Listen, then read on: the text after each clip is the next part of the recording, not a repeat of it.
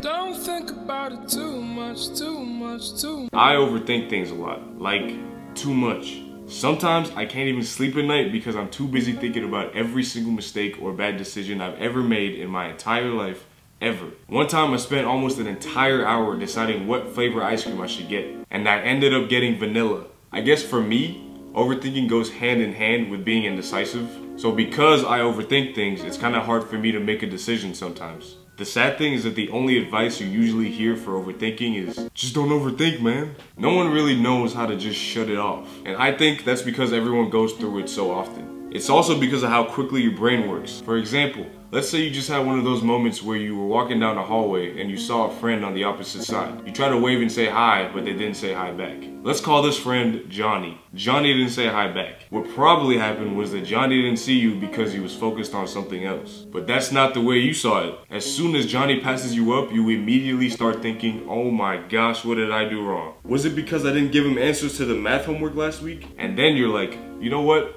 I don't even need that dude.